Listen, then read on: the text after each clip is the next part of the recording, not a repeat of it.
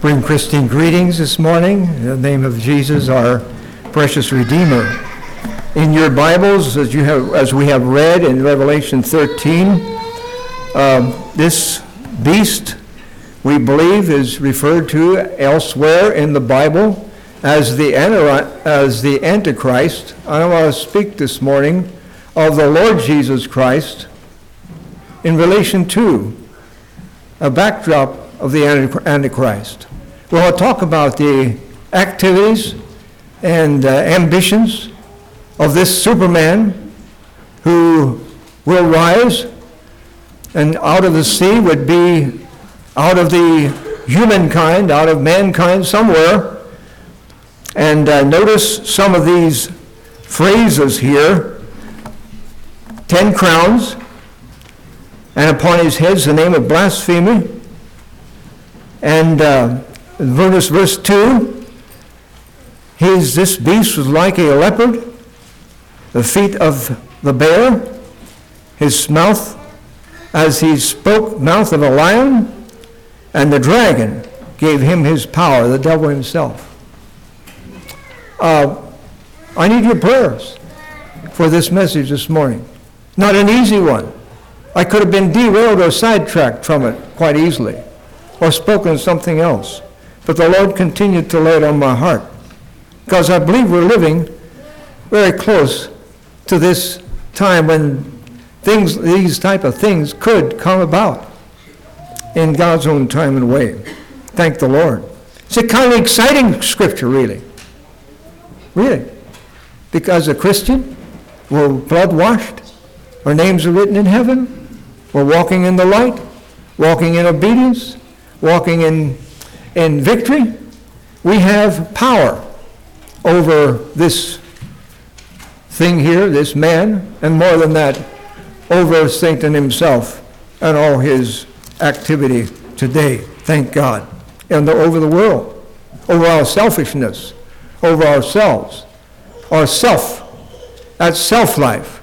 We need to learn to overcome by the grace of God.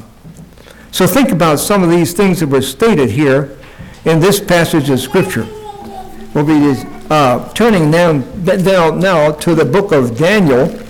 I appreciated so much some months and weeks ago when Brother Paul had preached from the book of Daniel in some of these various scriptures. Daniel chapter 7, and he did a good work in teaching and relating to these scriptures. Now we want to think this morning, to help the children understand better, that think about a panorama. Think about a wax museum this morning. This building might be a wax museum. I have 8 pictures in the book and the Bible concerning this Superman that will rise sometime, possibly soon. We don't know. I wonder sometimes if time might not go on for a while. God knows. God is merciful. God is long-suffering. And so we need to stand fast and true wherever stage of life we're in. I used to always think that somehow, the Lord will return before I get to my 70s or before 1980. And then it was 1990. Sure, the Lord would come before then, and certainly would come before 2000, but here we are.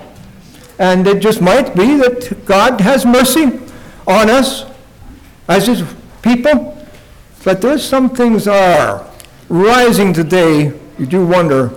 We need as Christians always to remember the last time, as the Bible speaks of it, happened already when Jesus rose from the dead and the church was born in the day of Pentecost. That was the last time. First John talks about that. We want 8 pictures, 4 like on this side, and we will move around the room here. Panorama, like a wax museum of this particular person. And every time, this is interesting, there's a backdrop of Jesus Christ or God appearing on the scene as his scenes. So I guess it's necessary to preach about it sometimes, if it's at least 8 times. First of all, Daniel chapter 7, and you can turn there, is the first scene. Daniel 7. The whole chapter talks about it. First, it's this explanation of these very animals that are written about in the book of Revelation 13 here to describe this person, and then there's an interpretation of it. And Daniel, when he saw this, and he wrote it, and God gave him the ability to write. Daniel 7 is one. Daniel 9, 25 and 26 is another. We won't turn there right now. Daniel 11, 36 is the third one in Daniel. Then we slip over to the New Testament. 2 Thessalonians 2, he's called that wicked one.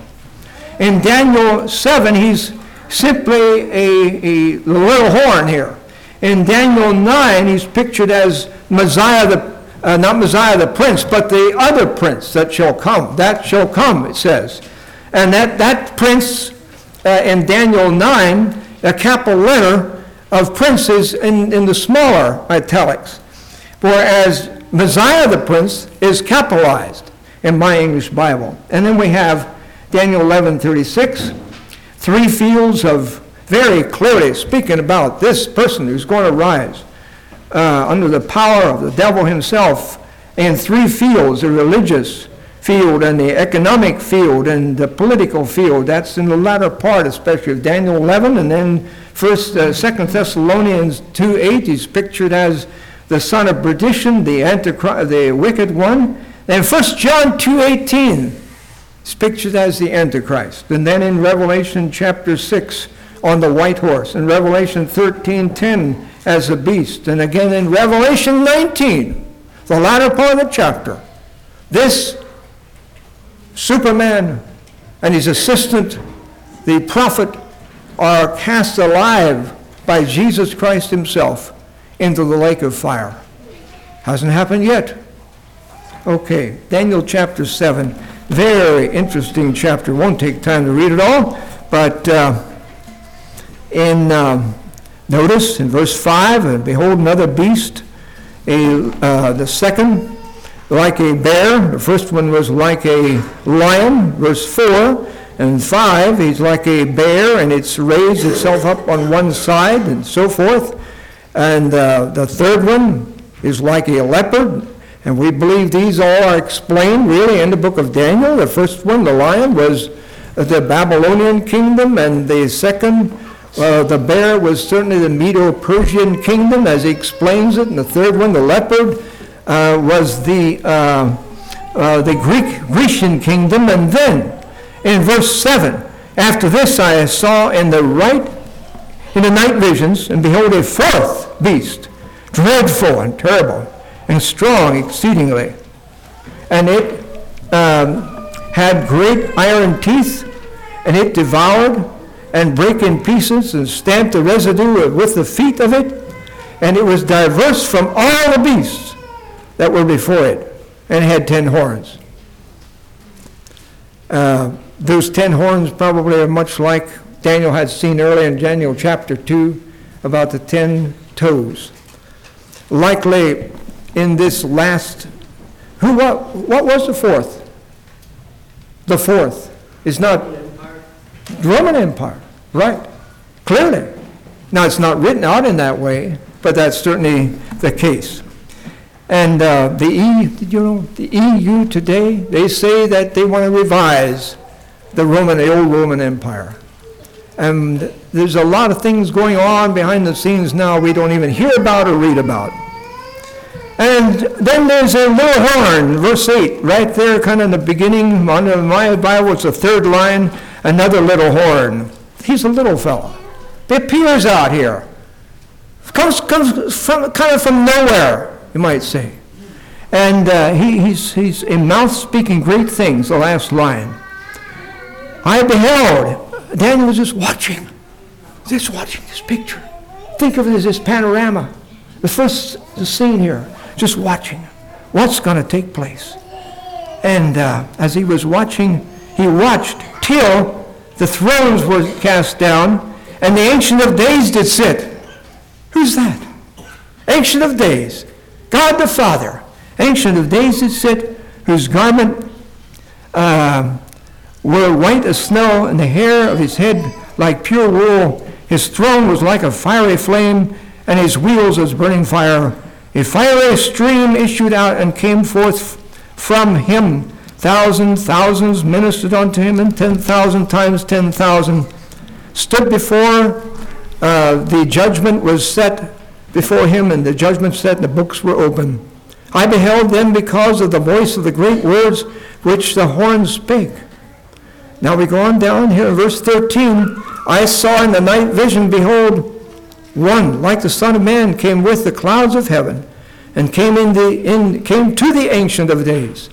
God the Son, Son of Man, like the Son of Man, came with the clouds of heaven. Jesus Christ came to God, and they brought him near before him. And there was given him dominion and glory and kingdom, that all people, nations, languages should serve him, his dominion is an everlasting dominion which shall not pass away, and his kingdom that which shall not be destroyed. Oh, hallelujah. Praise God. We can be on the victory side.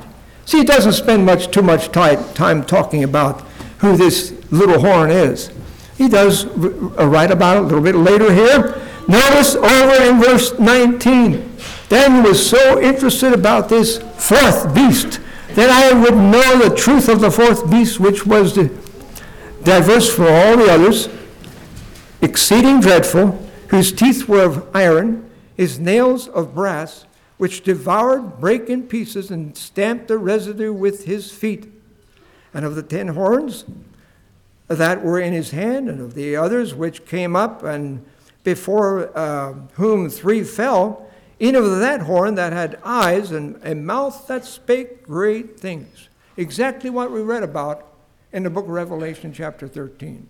And elsewhere in the Bible, this is speaking about this public speaker, a man that shall arise who's going to give voice to the world, kind of a little fella coming out from somewhere. Nowhere, it seems like, a little horn. And then again, until. That word until is an interesting word in the scriptures over and over again. Until the Ancient of Days came, and judgment was given to the saints of the Most High. And the time came that the saints possessed the kingdom. It seemed like this kingdom that's going to come is right here on this earth. That's the way it appears over and over in the book of Revelation. The 5th kingdom. It's a universal kingdom. The Ancient of Days gives it over into the hand of the Son of Man. Jesus is ruler. He's going to rule with a rod of iron. And the Bible speaks about that in Revelation chapter 20 so clearly 6 times. He shall reign 1,000 years, 1,000 years, 6 times. So that's something to look forward to be with the Lord forever in that way when we get there. In verse 25, this great speaker, he shall speak even great words against the Most High, and shall wear out the saints of the Most High, and think to change times and laws. Now listen, and they shall be given into his hand until a time and times and the dividing of time. That usage, times, and dividing of time is found again in Revelation or Daniel chapter 12, the same way. And he even gives the number of days there, 1,260. If you have calculators this morning with your phone, why, you can divide that by 1,260 divided by 360. Somebody can do it. 360 is the day that Jewish people use for 1 year. Not 365, they use 360. What do you come up with? 3.5. Yeah, 3.5, exactly. Easier to figure in your calculator there, isn't it? So isn't the Bible so accurate? Things are just developing today in a way that's so clear, it's so beautiful, it's exciting as a Christian, and we can rejoice. Even though some things are coming, there'll be terrible things coming. Awful, yeah. All right, now that's maybe enough in that chapter. We could go on and on in that chapter, but turn over to chapter 9. And Brother Paul taught a message on this. Somebody, I could have shouted for, I think I did even. I didn't really shout, but I just said hallelujah. Here in chapter 9, in verse 25, we find right there in the middle of the verse another picture of this panorama, this wax museum. Here he is. The prince shall be 7 weeks, and 62 weeks. The street shall be built again, and the wall even in troublous time. That's speaking about Jesus Christ. And Jewish people, when they study this, they see that these figures are so, these Jewish people that they sit down and they think these things through and they talk to each other. I've seen them do it already.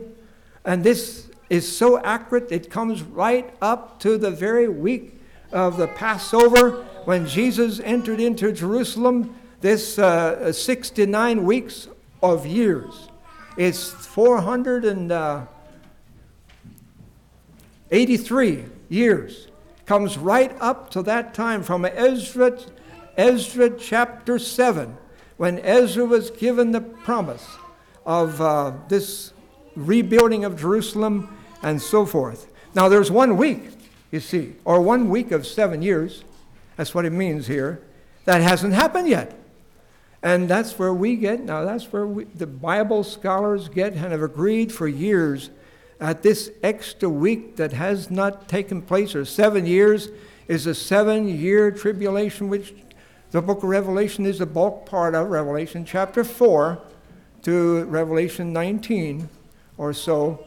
It's in that bulk period, 7 years. So that's very exciting. And now I want you to notice something. Where will this prince come from, you think? It seems to me it's clear. And after 62 weeks, verse 26, shall Messiah be cut off, but not for himself. Isaiah 53. He died on the cross, but not for himself.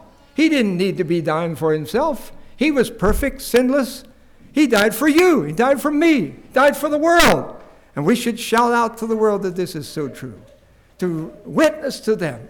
I've made it a little deal here with myself and the Lord. Lord, Isaac Currier brings those little testaments here. Somebody does, I think it's Isaac, and lays them out here, and it's okay with him if I pick a few up. I'd like to just make it appeal at least once a day in my place of work to hand out a New Testament or some Christian literature and be a witness at least to one person or so every day. So we should tell the world and warn the world about a tribulation that's coming, which is an awful time. All right? Where's this fellow coming from? And after 3 weeks after 60 and 2 weeks, shall Messiah be cut off, but not for himself, and the people of the prince that shall come shall destroy the city. Well, who destroyed the city of Jerusalem? He's speaking about Jerusalem here. Who destroyed it? Well, the Romans did. We know that. They entered into that city and they prayed to their gods from Rome before they left. And God's name was put down, you might say. Well, God is raising up his name again. And he will show himself strong through his name. Amen.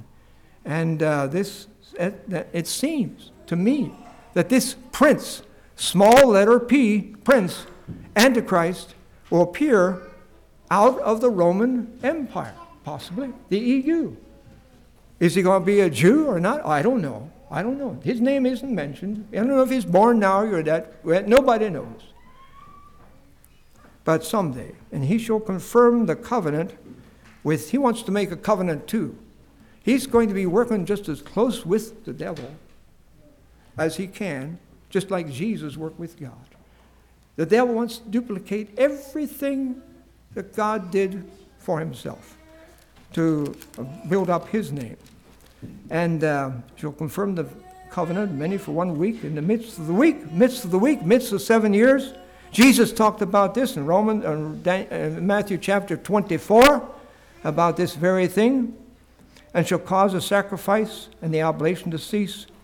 And for the overspreading of abominations you shall make it desolate, even until the consummation and that determined shall be poured upon the desolate. Well, let that scene. Now we have a little slip in here. This isn't really a scene, but in Daniel chapter 10, Daniel is so low. He's sleeping, and the angel comes and touches him. And I need the touch of God. Daniel needed that touch to understand. I need that touch, and you need that touch. We need to be touched by God himself, by the Spirit. In Daniel chapter 10, the word understanding, I didn't count them, but it appears twice in verse 1. The angel Gabriel here came. He's the informing angel. He came to Daniel, wanted him to understand these words. And I think today we should study the Word. And we should understand what God has to say. The Bible really isn't all that hard to understand. We can understand that we're sinners. We can understand salvation. We can understand a lot of things. Some things maybe we don't understand and haven't came about yet, especially in the book of Revelation. But we can at least believe it. The world, it's just this way. They say, first of all, I want to understand, and then I'll believe. Is that good philosophy or good teaching? Or is that the way a Christian ought to think? No. We should believe, even though we don't understand.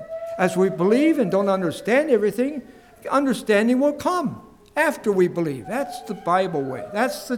I could show you many verses that talk about that type of system of thought. I believe the Scriptures, and therefore God can give me understanding as He will. Not I have to understand everything first. See, that makes me in control. When I believe and let the Lord Jesus, the Holy Spirit, through His Word teach me, and through the teaching of the Word in Sunday school, in reading, at home, in devotions, here at church in the preaching, God can enlighten and enlarge our understanding.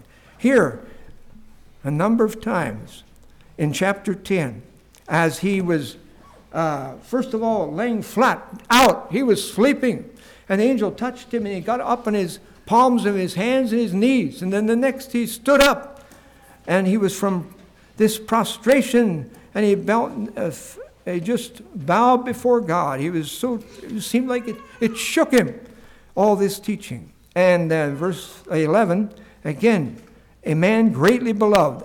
That word greatly beloved appears twice here in this chapter.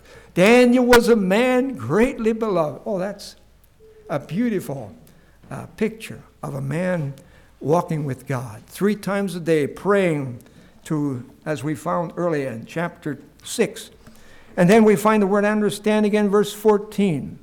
And we find it, verse 17, for how can the servants of my Lord talk with this my Lord? For as from me, straightway there remain no strength in me, neither is there breath left in me. Seemed like it. And then the angel appeared and touched him again. We need the touch of God. You need it. We all need it together. Now, we go to chapter 11. And here we get to have another scene. Now, this is a large passage of Scripture. And I just want to go through this as good as I can in this passage of Scripture to help you understand some things. It won't take too often much time because the New Testament has so much to say about this character that's coming on the scene. But remember, every time, somewhere in the context, when these scenes come on, the Lord is there. The Lord is in the backdrop. The Lord appears. The Lord can give us much joy as we walk with Him. Now we go over to verse 35 to begin with. And some of them of understanding shall fall to try them and to purge and to make them white, even to the time of the end, because it is yet for a time to come. And the king, here he appears to be a king, and the king shall do according to his own will, and he shall exalt himself. First of all, he's going to do according to his own will. He needs no parliament. This will be dictatorship at the rarest view of dictatorship that we've ever seen. He doesn't need a Congress, men to counsel him. And he shall exalt himself and magnify himself above every god, and shall speak marvelous things against the God of gods, and shall prosper till the indignation be accomplished. For that is determined shall be done. There's a 6th one here. I had 5 so far. Descriptions, 5 so far, descriptions about this person. 6, neither shall he regard the God of his fathers. Might this person know something about the Bible? May he have been in Sunday school or church sometime? I don't know. At least it seems like the word God here is capitalized. Is he a Jew? It might be indicative here that he is. I'm not sure. I don't know. And nor the desire women.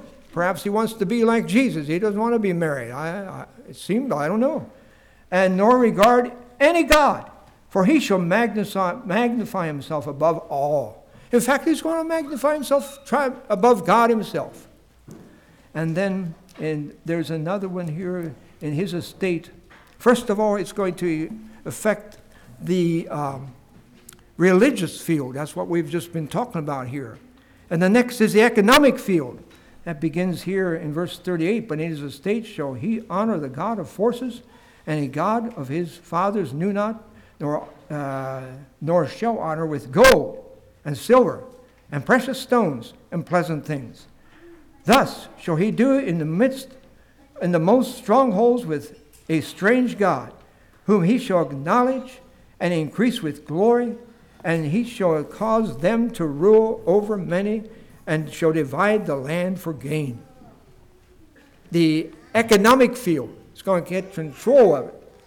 And verse 40, and at the time of the end shall the king of the south push at him, and the king of that'd be the African bloc probably, and the king of the north shall come against him like a whirlwind, possibly Russia. What all happens here, Jesus talked about in Matthew 24, wars and rumors of wars like we've probably never seen till this time.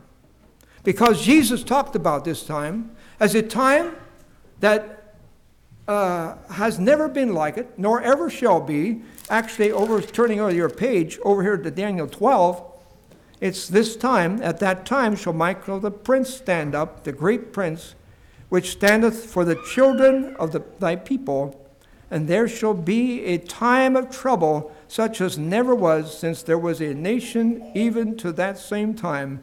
And at that time thy people shall be delivered, every one that shall be found written in the book of life. Is your name in the book of life this morning? I think this is especially, Daniel's talking to his own Jewish people. God will deliver them, but it's going to be a time like the world has never seen. The book of Joel speaks about this.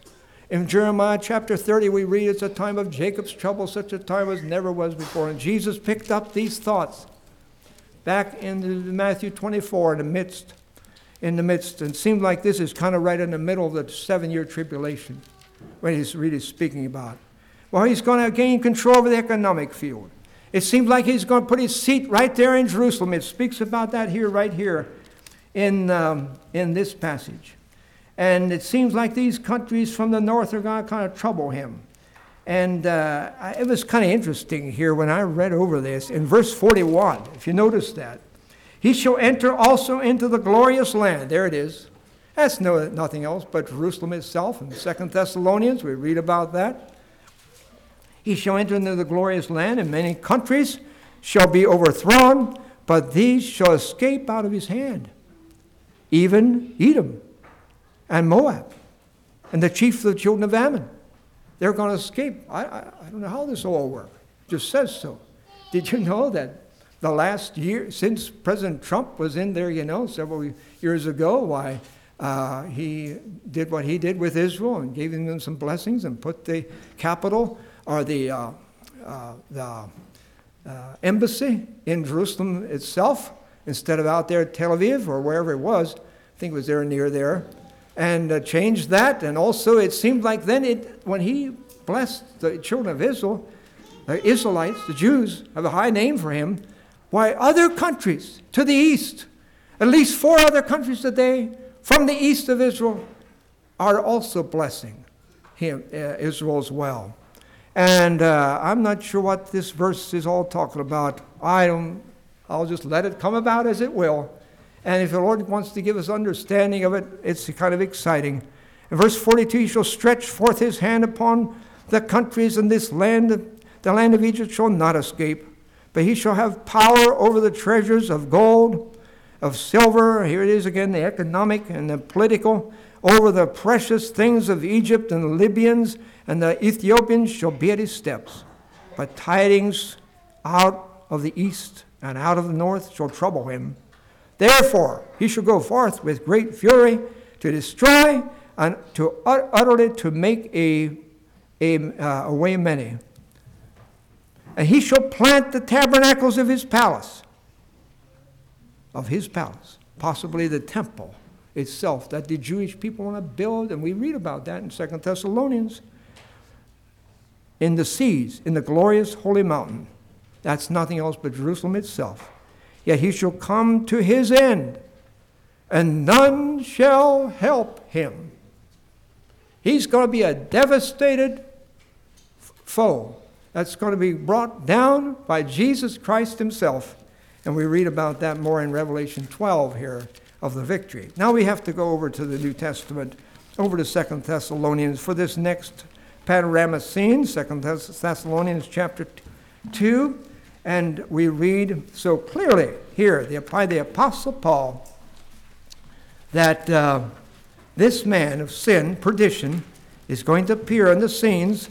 And we don't need to be troubled, because it seems as though he's telling us that this will appear after the rapture, after the Holy Spirit and his restraining power, according to one of these verses here, is taken away. And that's in chapter 2 of 2 Thessalonians, verse 7. Don't be troubled, he's saying earlier. Don't be alarmed as though that day of the Lord is at hand. And he talked about, apparently Paul talked about this day of the Lord to them, this young church, at a young age church, here in 2 Thessalonians 2. And this man of sin, verse 4, who opposeth and exalteth himself above all that is called God, or that is worshipped, or that he as God sitteth in the temple of God, showing himself that he is God. Remember ye not that when I was with you, yet with you, I told you these things? And now ye know what withholdeth that he might be revealed in his time. For the mystery of iniquity doth already work. Only he who now letteth or restraineth will restrain until he be taken out of the way. I don't understand everything here either. I say it seems as though the restraining power of the Church of Jesus Christ from the earth is going to be sudden. In the moment, in the twinkling of an eye, millions of people from the earth are going to suddenly be lifted and taken home. And we don't need an astronaut suit. We will have the suit of the Lord Jesus Christ, the blood of Christ over our lives. And living in victory, we can be brought overcomers. We'll go meet him. Can you imagine what this might do to this earth? It's going to be a release of judgment, of power, of sin, of wickedness, lawlessness, like we've never seen. Jesus talked about that. That's what's going to happen. When millions, even from the United States, possibly there's millions here in the Christians. I would believe so. And throughout the world, and the economic shift that could make, and the uproar, I'm just kind of trying to read between the lines, and we don't have to know everything. But it's going to be quite a time. I want to be ready now. For then, I don't know who will be able to be saved except the Jewish people. There'll be 12,000 out of every tribe, 144,000. And I believe there'll be witnesses, and I believe they'll be talking to people and broadcasting the news of Jesus Christ over the earth. How can they keep still? God's going to protect them. He's going to protect the Jewish people that believe. There's probably going to at least be, according to the book of Zechariah, 2/3 that will be killed during that time of Jewish people. And many, many people in the world, in fact, Revelation 6, 1/4 of the population is killed. And Revelation, I think it's Revelation 9, again, another 1/3 on top of that, And then many otherwise, So more than half of the population of the world will be gone by those two figures, plus many, many more as well. But I believe that will be a time, according to the Bible, of great revival among many people that maybe have never heard the gospel, will be able to be saved then. We read about that in Revelation 7. I just take it as it says. You might as well, because I think that's the way Jesus meant it to be very clear. It says, John is wondering, gets this scene, this panoramic scene he gets, and who is this? Where'd these come from? These saints are suddenly in heaven. Probably they'll be killed during that time. And we can understand that type of thing today, can't we? People will have to die for their faith if they don't obey the government with the Antichrist. and his system. Anyway, who are these? Where'd they come from? And the angels, don't you know? Well, John didn't know. He said, these are they which came out of great tribulation, and they have washed their robes in the blood of the Lamb, blood washed. And so I would think the Holy Spirit is at least here to the extent drawing people to himself, drawing people to God so people can repent. People could repent before the flood, right? Sure. And they could be saved. People could repent during the time of the law and right now as well. But in that time, they're not dead yet. See, they're not in hell. They're not in heaven. They're here, and they are alive. So as long as there's life, there's hope. And that doesn't give anybody excuse that I can wait till Jesus, till the rapture. Oh, no. I don't know if there'll be, because that'll be a time of great delusion. Well, this person here, he appears here as a son of perdition. He will oppose and exalt himself above all that is called God or that is worshipped. He shall sit in the temple of God himself and showing himself that he is God. Now, interestingly, the temple is not even built there in Jerusalem yet. When will it be built? I don't know. Another thing that hasn't happened is Ezekiel 38, the coming of the great army from the north. And they're talking about it. They're discussing it, especially Turkey and Russia itself and Syria, and what's happening there. That hasn't happened yet. Some Bible prophet, I heard him speak over a CD some years ago, and he was asked the question, well, when shall the battle of the north, Gog and Magog, Ezekiel 38, when will that appear? Well, he said either before the rapture or after the rapture. So we don't know. Might as well not try to guess. I'm not sure. But that wicked shall be revealed, whom the Lord shall consume with the spirit of his mouth, with the brightness, and shall destroy with the brightness of his coming. He will deceive with signs and lying wonders. Signs and lying wonders. And now in the backdrop of 2 Thessalonians chapter 2, interestingly, this is what it appears here. We, as a Christian, can have encouragement this morning. You can be encouraged in verse 13. But we are bound to give thanks always to God for you, brethren, beloved of the Lord. Oh, what beautiful, endearing words are found in the Bible. And I'll just give this out. I really think, as dear brothers and sisters in the Lord, if you look up the word guys, G-U-Y-S, in my generation growing up, I just kind of detest that, calling each other guys. And I know I'm old-fashioned, but look it up in the dictionary. In some dictionaries, it's a slang word, actually. It's kind of low. The Bible speaks about brothers and sisters in the Lord, and endearing words to us as believers, blood-washed in the Lord. If you say that, I don't have anything against you. It's just that maybe just an input here. Maybe that should be a part of the panorama show here as we look at this. And anyway, he chose us. You are chosen to salvation through sanctification of the Spirit and the belief of the truth. This truth, belief of the truth.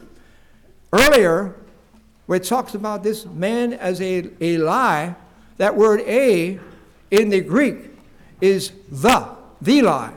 He's going to be the liar. The liar, and that's what he is already. Whereunto he called you by the devil himself, of course. He chose us. He called you by our gospel to the obtaining of the glory of our Lord Jesus Christ. Verse 15, therefore, brethren, stand fast and hold the traditions which ye have been taught, whether by word or our epistle.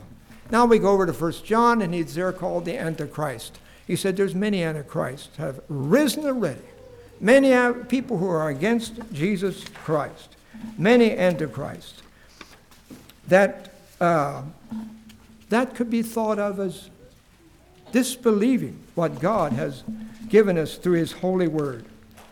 A clearer understanding might be this way, and that would be to disbelieve what the Bible is saying and teaching.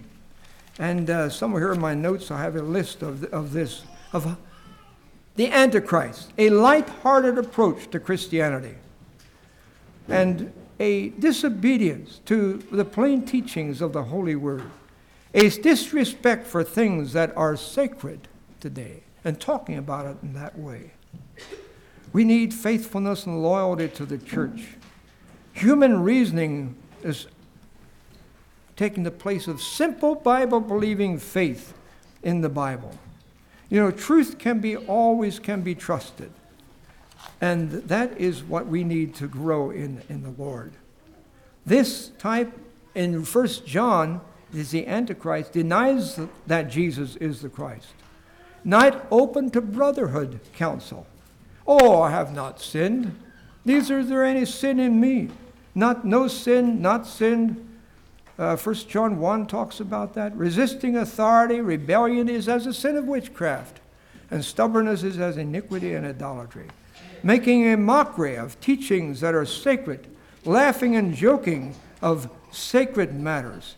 A low view of scriptural doctrines that are so clear and plain in the Scriptures, and even a low view of the church and of church standards. This past week, I was so blessed at our regional ministers' meeting in this area, which we held together, and people were there men were there from Buffalo Valley and Belleville and so on. There was 30 of us there together. One of the brothers that spoke there had a short little message, was Kinley Coulter. He comes from the Baptist, and he's a minister there at Shade Mountain. And Ben had asked him to speak and give some teaching as he was there. It was very interesting. He talked about the joy of being a part of a brotherhood, some core values that he understands as core. A core in the apple can't be seen, and it's that which is inside, which is hidden. And so he said that Christ is the indisputable Lord of the church. And I place a high value of the church and love for the brotherhood. It was Conrad Grebel and George Blaurock and Felix Munz. Those three names often go together, early leaders of our Anabaptist faith. There was one brother among these also who one day, when they had a council there in the early times of our development of the Swiss brothers, they had a council in Zurich, Switzerland, and Ulrich Zwingli was the then reformer of Switzerland, like Martin Luther was of Germany. Ulrich Zwingli had students, and these were his students, and they studied the Word together. And the question came up again about this matter of baptism. How shall we decide of who's to be baptized? And Ulrich Zwingli said, the state council must decide this. And some of these brothers did not agree, his students. He said that the Holy Spirit has already decided. Why should we sit here and try to decide it? It's non-negotiable. And that's what the Bible is about. Non-negotiable. It's something we rest on and rest our weight there. And that was actually the beginnings of the Anabaptist movement, the Swiss brethren, who later then be called Mennonites. And thank God for such a rich heritage that we have of people who stood for faith, the two-kingdom idea. The Bible is not just a flat book, Old Testament, and New Testament. We believe that the New Testament teachings we believe in one Bible. We believe in the Old and New Testament as the Old Testament to the New, the Old Testament in the New Testament is in the Old concealed, and the Old Testament is in the New revealed. It's a bridge, really. But we don't believe in this thing that once, these Old Testament saints, God told them to go to war. Certainly now we need to somehow level off with people who are against our Constitution and so forth, like the just war system. Well, much can be said about that. Avoiding deception is so important. I think that's what 1 John talked about. Now, finally, getting to this last scene here, I'll skip over to Revelation chapter 6. The Antichrist there, or the white horse, seems to be the Antichrist. Don't mix him up with the white horse from Revelation 19. He's going out conquering and to conquer. Then Revelation 13 that we read about, here earlier, Brother Paul read, clearly states something in the latter part of the chapter, that no man is able to buy or sell except they have a mark on their forehead or in the palm of their, or somewhere here. Now, interestingly, over in Sweden, I understand already they're practicing this, not by compulsion. It's voluntary. It's open to some companies. They have this going already, that they implant like a type of a seed, about the size of a grain of rice, either here or there, and they can do business with this in Sweden. And there's other places too, not compulsory. And just this past week I read something strange, well, not really strange, that in France and in Great Britain, they're really considering the force using the vaccine as a compulsory thing, that maybe in the future, they're just saying this now, it's not law, it's not yet, and I don't know if it will be, that unless you have the vaccine, you can't buy or sell. Now, if any of you have the vaccine, that doesn't, in my mind, that does not mean that's the mark of the beast. I don't put the two together. Because if if the Bible's clear, if it would be, I think Jesus would have said something about that, clearly. Just as it is, I think that system will be in the tribulation period. It won't be now. And I don't have anything against anybody to get vaccinated, and I might even get myself sometime. I don't know. So that's what I believe about it. Now, if you believe otherwise, that's okay. That's all right. And there are some implications here that you kind of wonder about. But when a statement comes up like this from government, that maybe they can make it that they can neither buy nor sell, that we've read about that for a long time already, haven't we? In the book of Revelation. That means the mark of the beast. I believe that thing is we will never want to put anything in our forehead or here as an implant to get into banks and do our banking system or anything. We wouldn't go that far, I don't think, because it's getting too close. And that thing will be, in Revelation 13, will be a worship of the beast, of the false prophet, who is a type of the Holy Spirit and of the devil himself. And Revelation chapter, the last scene there is Revelation 19, where the Lord himself is going to appear from heaven on a white horse and have war here, the battle of Armageddon, and he's going to cast out that beast and the false prophet alive into the lake of fire, where they'll be forever. Oh, hallelujah. We don't need to fear. I do believe that the rapture will take place to take us away from a lot of these end-time events that will yet come about. In the meantime, we can rejoice. We can be thankful. We can be together as a body. We don't need to be afraid. And if the time would come that we would have to go to prison for something, I think God will give us grace for that, like he does for many other Christians throughout the world today. Men who are suffering and dying now for their faith. Churches are being burned. We don't read much about it. The media discloses that. Doesn't disclose it, keeps it shut down.